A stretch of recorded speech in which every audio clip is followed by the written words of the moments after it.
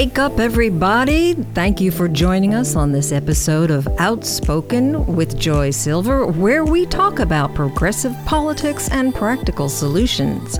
I want to give a shout out to some of our listeners: Lois G., Joan S., Ruthie B., Tracy and Daryl. They listen to me and they tell me about it. Our podcast today is presented by Harcourt's Desert Homes in Palm Springs. You're just minutes away from learning why Scott Palermo and James Sanick and their team of real estate professionals are your best solution for buying or selling a home in the Coachella Valley. And you'll find them online at harcourtdeserthomes.com.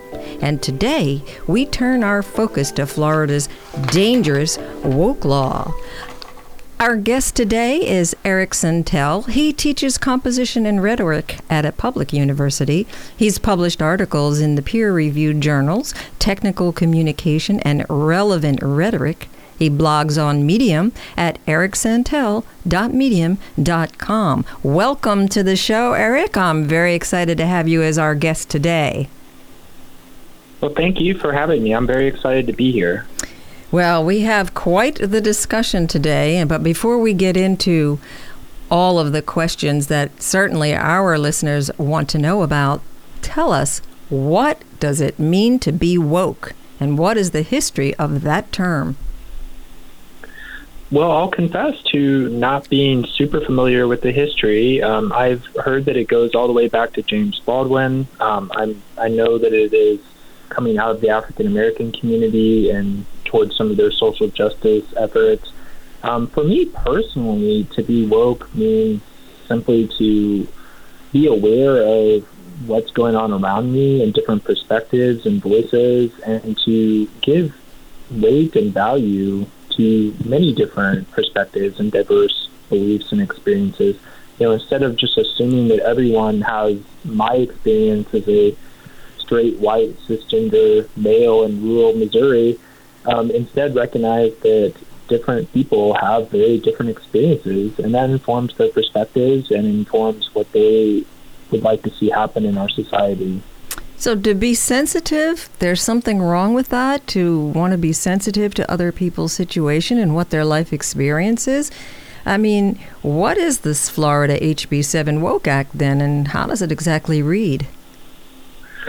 The Stop ROMs to Our Kids and Employees Act, or Stop Woke Act, it forbids any training in the workplace or any instruction in classrooms that teaches that individuals are, quote, inherently racist, sexist, or oppressive, whether consciously or unconsciously, end quote, that people are privileged or oppressed based on race, gender, or national origin, or that a person, quote, bears personal responsibility for and must feel guilt, anguish, or other forms of psychological distress, end quote, over actions committed in the past by members of the same race, gender, or national origin. So any kind of diversity training that might point out to me that as, a white man, I am not used to seeing or hearing other perspectives, and maybe I need to take a breath and try to actively seek out and listen to other perspectives, like that could be considered woke, and that could be considered, saying that I'm inherently privileged, and therefore that kind of training might be forbidden. Now, the Act does try to carve out some room for teaching historical facts and events in schools. The law allows instruction about how the individual freedoms of persons have been infringed by slavery, racial oppression, racial segregation, and racial discrimination, how laws enforced racial discrimination, and also how recognition of individual freedoms, such as in the Civil Rights Movement, overturned these unjust laws. But then the law has this provision. It prohibits instructional materials, such as textbooks or handouts, that reflect, quote, unfairly upon persons because of their race, color, creed, national origin, ancestry, gender, religion, end quote, or other characteristics. And to me, that word unfairly opens up the possibility for censorship in diversity trainings at workplaces, as well as how we teach history and civics in our schools.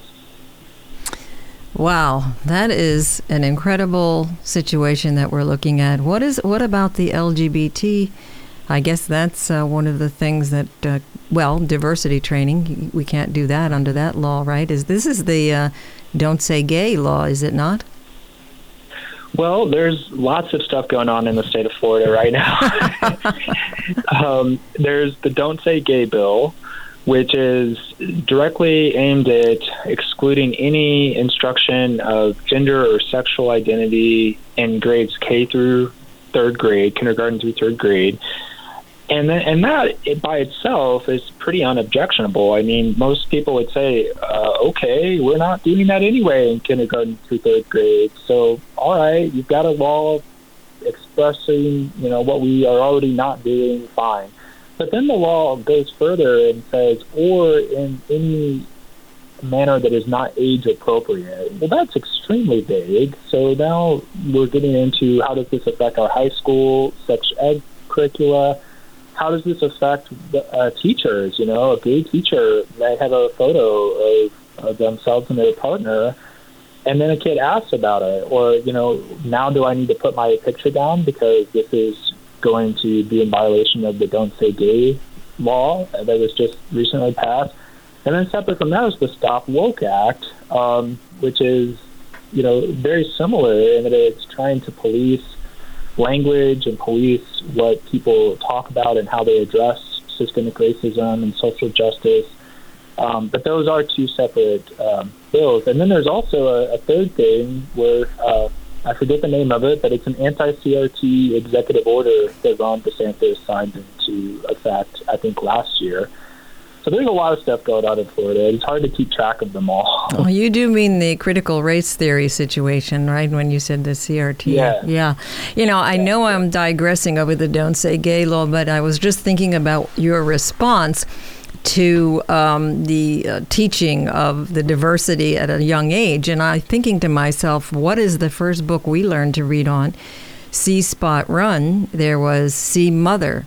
See Mother Go, See Father Go. They're already teaching heterosexuality from the first grade when people learn to read. So I'm not so sure that we shouldn't be teaching at least familial or family relationships that actually exist in our society today as we're learning to read to that inclusivity. But I know that's not something Florida wants to do. I do want to get back into this woke act, because what was the need for a bill like this? What do you think generated the need from Governor DeSantis to, I would say, perpetrate this kind of a bill on Floridians? Well, I'm not in his mind or in his campaign war room, if you will, but to me it seems very clear that it's part of a strategy to win elections. And it's also seems to be part of Ron DeSantis' ongoing feud with Disney. So in the state of Virginia, the Republican governor there, Glenn Youngkin, won in part by championing parents' rights in education. He raised these concerns about what schools were teaching and if they were teaching critical race theory or if they were teaching other things related to race and anti-racism. And it turned out to be a winning strategy. He won that election, and in the wake of winning that election, many people started to say, well, maybe this is the blueprint for Republicans across the country. And so you've seen Republicans across the country seeking to replicate that kind of electoral success by creating this concern and this almost hysteria about CRT, which is a graduate-level legal framework for thinking about how racism is present in American society and our legal system. It's not something that's being taught in K-12. It's not taught in most undergraduate curriculums. And yet they're creating this concern about it in order to get parents very angry and upset and worried, and then to vote for the person promising to protect them. Donald Trump convinced people who felt left behind by their country due to globalization, the loss of manufacturing jobs, and cultural and demographic changes. He convinced those people that he would fight like hell for them. And I would argue that Fox News had primed Republicans for that kind of candidate for a good 20 years. And then now we see Glenn Youngkin, Ron DeSantis, and other Republicans, I think, wanting to use that Trump playbook. And then the other layer to it is the feud with Disney. Disney CEO expressed concerns about the Don't Say Do bill, and now all of a sudden it's very important to regulate what businesses and workplaces as well as schools are teaching and training their employees in. There's two pieces. There are two things that I want to talk about in what you've just said. First of all, this is what stuck out in my mind when you read the bill: inherently racist. I think you said something about inherently racist.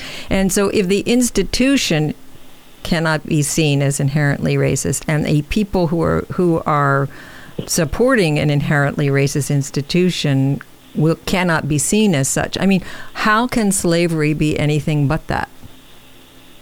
Yes, that's a great point.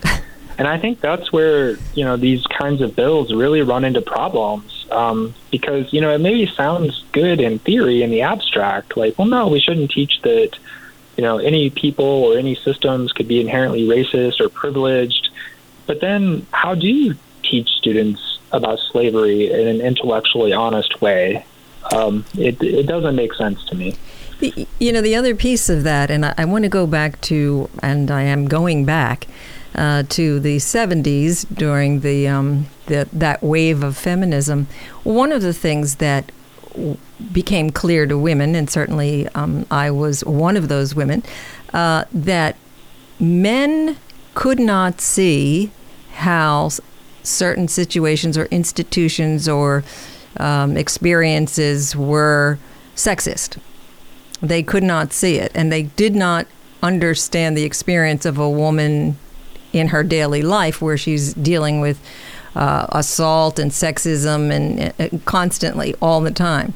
And so one of the things that we learned was that we know a hell of a lot about men, but they did not know about us. And I can see that is because if the dominant culture has the power, you have to learn how to navigate in that world where they call the shots. So yes. When we would say to a guy at that time, and I'm sure it isn't so different today, let me tell you something, getting a job with a male boss was no easy job. I mean, you had to be feminine enough, but not too feminine, so that you look like you could actually do the job. I mean, the tightrope walking was just incredible. And God knows, never get into an elevator with your boss alone. This is what I personally learned. I won't go into that particular situation, but let me tell you, these are some of the safety things. And never walk on the subway by yourself unless you're in there. I mean, there are just so many safety factors. Cross the street if you see a gang of young white men. I mean, there's so many things that we learned in order to protect ourselves and live in the world and navigate our way. And I know that this is the same situation for people of color who can certainly say those who are privileged certainly do not know they are privileged because they have absolutely no experience of their life. They figure, well, if I can get a job, anybody can get a job. If I can get a scholarship from this school, anybody can do it. If I can buy a house, anybody can buy a house. Guess what? That's not true. So I think that this entire law, I mean, would you say that this piece of legislation is a tool to reassert white privilege and other extremist views? Yes, I would certainly say that. That I think you put that all very well. And I would add too, Robin DiAngelo's book, White Fragility, describes the many different ways that white people shut down discussions of race and racism because they're so uncomfortable with those kinds of discussions. And the Stop Woke Act is literally white people using their institutional power to shut down discussions of race and racism. And I would say that extremist view is, as you described, as it is of the political far right. Mm-hmm. It's hyper radical individualism.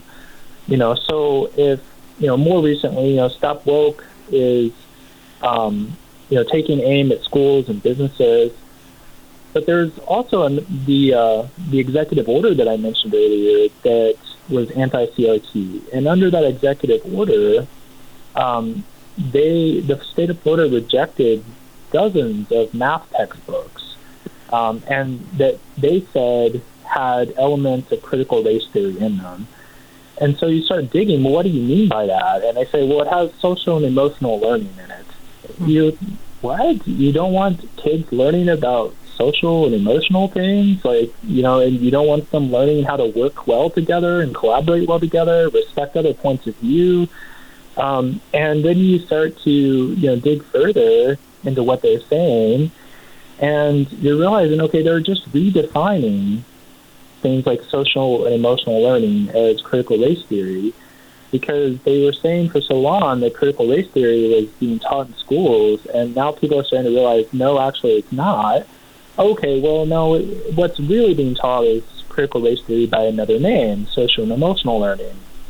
And so things like, in these math textbooks, they would have, maybe a profiles of famous mathematicians, including a black mathematician or a female mathematician, these underrepresented groups.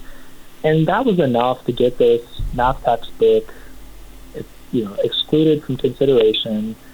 And so, if you're a principal or a teacher at a majority African-American school and you want a textbook with representation, you're out of luck now in the state of Florida because of these laws. So we have actual institutional power being used to suppress some points of view, some perspectives, or even just what we might describe as good common sense, teaching kids to care about other people and to work well with other people and respect other views. Things that I think any good parent or good teacher would want to instill in children, we're now relabeling as critical race theory by another name so that we can suppress that and maintain the status quo. Well, hold on to that thought, especially the thought about good common sense, because we do need to get back into that conversation. And I do want to say that before we take our short break, equality seems like oppression to the privileged. Okay. Yeah. Anyway, our discussion about Florida's woke law with our guest Eric Sentell will continue in a few moments. But first, we are thrilled to have Harcourt's Desert Homes as our presenting sponsor and to tell you more about how they set themselves apart from so many other realtors in the Coachella Valley. Here are Scott Palermo and James Sanick. Hello, I'm Scott Palermo. And I'm James Sanick. We'd like to take a moment to share with you our unique and successful approach to working with Coachella Valley home buyers, sellers, and real estate investors. Our goal is to build a people-first brokerage, and a significant part of that is making certain that our customers can always count on working with quality, like-minded agents. At Harcourt's Desert Homes, James, myself, and our extraordinary team of dedicated real estate professionals are privileged to work with the best clients through our commitment to personal service and attention to a client's every detail. That commitment is how we have achieved the honor of being ranked in the top 1% of realtors in the desert cities. We have been named to the best of the best realtors in the Coachella Valley by Palm Springs Life magazine. Scott mentioned the word unique a moment ago, but it's not just a marketing buzzword for Harcourt's Desert Homes. In fact, it's our superpower for helping clients worldwide. Harcourt's International is one of the half dozen most successful real estate companies around the globe, with more than $34 billion in annual revenue. And it's the unique selling proposition that led us to affiliate our brokerage with Harcourt's here in the Coachella Valley. That's right, James. Harcourt's Auctions. This platform separates our brand from the rest of the pack. Think of this as a marketing tool similar to Christie's Art Auction in New York City. Just as with other luxury items and fine art, Harcourt's Auction sells luxury real estate to high net worth consumers. For more than 6 years, our brokerage has won more than 100 sales production awards. We'd love to put that achievement to work for you. We specialize in properties in Palm Springs, Rancho Mirage, Palm Desert, Indian Wells, and La Quinta. If we can help you, please reach out to us at 760-864-4100.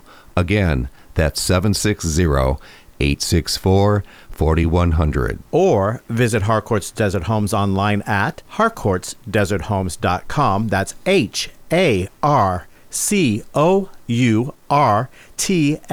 deserthomes.com. Harcourt's Desert Homes. We're located at 119 North Indian Canyon Drive in downtown Palm Springs. Remember, in real estate, knowledge is power. And we are back with our guest, Dr. Eric Sentell. He's joining us on Outspoken, and this is Joy Silver, and with this is Radio 111. So this common sense idea, someone once told me that common sense is not so common. So I do want to talk about that. But I do want to talk about history, because you talked about something very important just now. And history and the truth of history, whoever tells the narrative of history is usually those that have the institutional power. So, yes. But has the cat, as it were, the proverbial cat, has the cat been let out of the bag at this point in time? I mean, the narratives of history have been fortified and diversified by streaming elements and content on series and films and TV series and cable series and streaming series. I mean, we are now seeing a plethora of stories told by people about themselves that do not tell the story that certainly I was brought up with as to what history is. So hasn't the cat been let out of the proverbial bag from your point of view? Yes, I would agree that it has been. And I think actually that's a big reason why we're seeing this sweeping legislation across the country. I mean, dozens of states, I think 39 states now, have enacted some kind of anti-critical race theory bill or anti-woke law or executive order or some combination of that. And I think that we're seeing that because the cat's been let out of the bag. They're trying to shove the cat back in. They're having this what might be described as a white lash, because they don't want to have discussions about systemic racism and other systemic problems, because the system, as we have it now, is not really working well for the vast majority of people, including white people.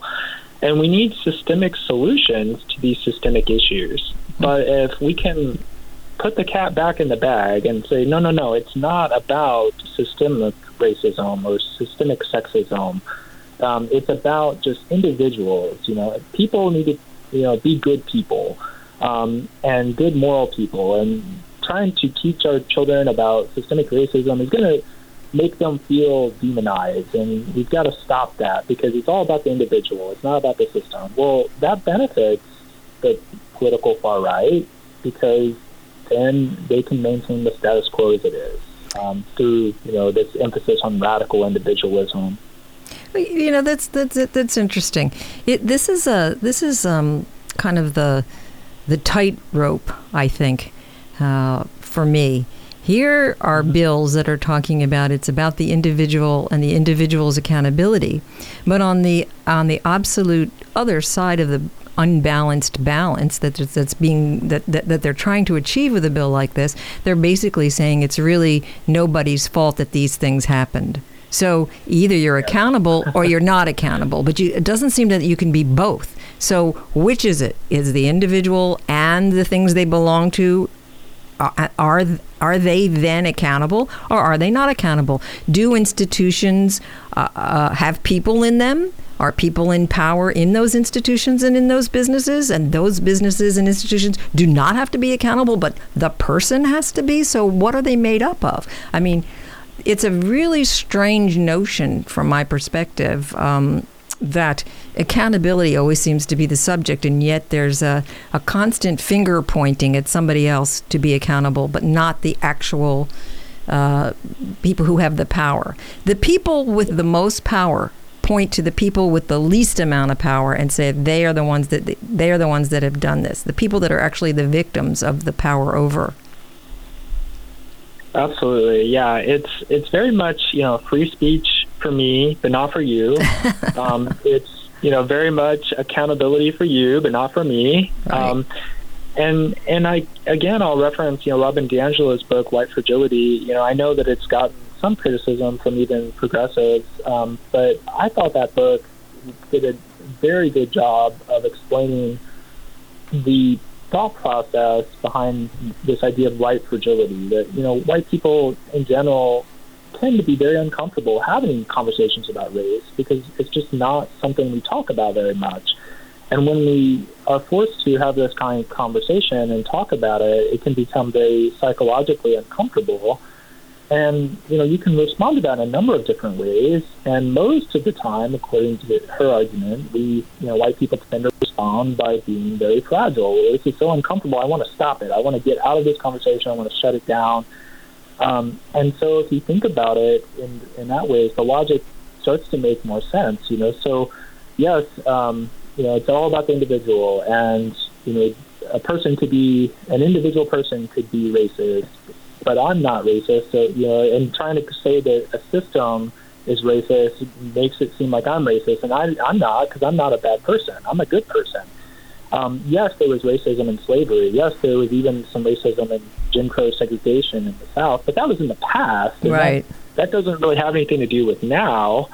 And when you start to try to bring that to the present and point out the legacies of Jim Crow segregation and lynching and redlining and all the ongoing systemic racism and implicit bias and things like that people don't even intend or realize are having disproportionate effects on people of color, and you bring that up and try to update their thinking in that way, and then it becomes no, you're just woke.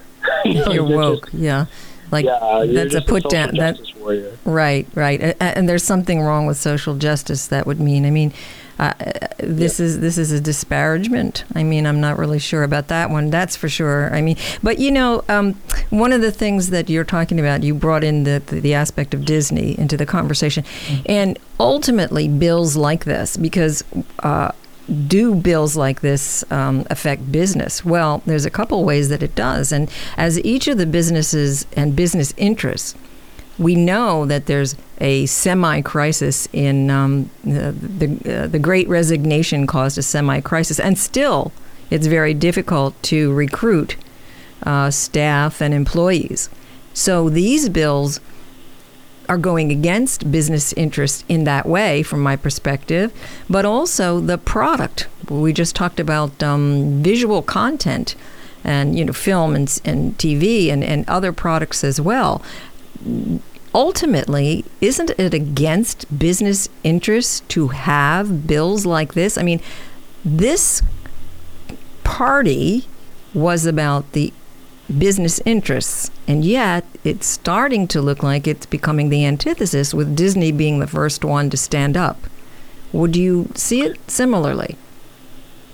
I do see it similarly. I think most businesses have recognized that it's in their best interest, from a business standpoint, to be responsible parties from a social standpoint, and to acknowledge inequities in our society and try to work toward solutions and solving them. It's something that people care about, especially young people, and young people are the next generation of workers. If you're, eventually you're going to have to replace your older workers, and who are you going to be drawing from? Well, you're going to be drawing from younger people who care very much about these issues. Those are your younger people will be your consumers of the future as well, not to mention the present. And so I do think most Disney and most other businesses recognize that there's much more in their interest to be inclusive. And I think that, the Republican Party, it just is not what it used to be. I have to remind myself of that all the time. Every time I think to myself, how could the party of small, limited government support this kind of intrusion? I remind myself, oh, wait, they're not that party anymore. Right. They're much more the party of, we want rights for us, but not for you. And we want our business interest, what we think are our business interests, like low taxes and no regulation. We want that for us, but we also want to, put a stop to this inclusion thing, because we would rather put the cat back in the bag. Right. We would rather things be the way they were in the 1950s. Yeah, some golden era that never existed. There's some sort of, well, and then it kind of reminds me of the Adam and Eve story in the Garden of Eden, but we won't go down that road right now. Some golden era that never really existed for the people who were involved, that's for sure. There are 5 basic civil rights, and I do want to mention this because we're getting close to the end of our show, but these kinds of laws, does this kind of a law violate the basic civil rights? So we're looking at, first of all, the right to vote. So there is some, I would say, suppression and oppression involved in laws like this. The right to a fair trial, which is always a political issue, right? Because we know money buys you justice in this society. The better legal, the more money you have, the longer you can go forward in your cases, and certainly the better legal representation you can have. The right to government services, I would certainly say a law like this violates that particular right. The right to public education, well, there's a whole concept of what is public education. Certainly a law like this is undermining what we understood public education was about. And then there's the right to use public facilities. So do you see laws like this violating these 5 rights, these civil rights? As a citizen, I think so. I'm not a lawyer, but I suspect a lot of lawyers would argue based on the relevant statutes and laws, and how they're worded, that no, this doesn't violate these civil rights from a purely legal standpoint. I mean, I think, kids in Florida will still get an education, but I would argue they may not be getting a very good education. And so I think, as a citizen, I certainly think it violates these rights. If I put my false pseudo lawyer hat on, I could imagine, the argument that no, they don't violate it from a purely legal standpoint. But then again, I could see lawyers making the argument that, a right to a public education implies a right to a quality education. I certainly think there's room for some robust debate there about how these kind of laws affect civil rights. One of the things in this conversation, and certainly something I stated earlier in response to what you presented today, and I want to thank you for talking about this very critical, shall I say, subject, the idea that someone does not see the truth or reality of someone else's experience, not only doesn't see it, but has no experience of it at all. These kind of laws, like the woke law, is certainly undermining the ability. It's making it legal for people not to have the experience of others. And so they will never really understand why people think the way they do or guarantee them any of those civil rights that we just mentioned. So what do you think we can do about it, Eric? We need to stand up and push back. We need to stand up and say, no, this is, you're labeling social and emotional learning as critical race theory, and it's not. And we need to push back and say these are values and skills that we want every good person to have. These are things that will make our students more employable in the future. I've had people push back and say, this social emotional learning stuff is bogus, and because students just need to be able to get the right answer. It doesn't need to be in the math textbook.